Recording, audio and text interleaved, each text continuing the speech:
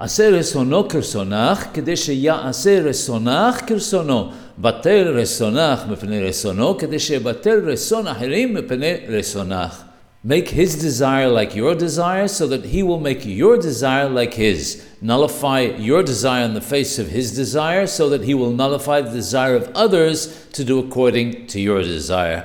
Rabbeinu Behaye says that make his desire like your desire means that just like you make every effort in order to do your will, in order to fulfill your desires, so too you must make every effort in order to fulfill God's desires, so that he will fulfill your desires the way he does his. Nullify your desire in the face of his desire means that if you have the opportunity to sin, nullify your wishes and keep away from the transgression, because it is the will of the Creator that you separate from it.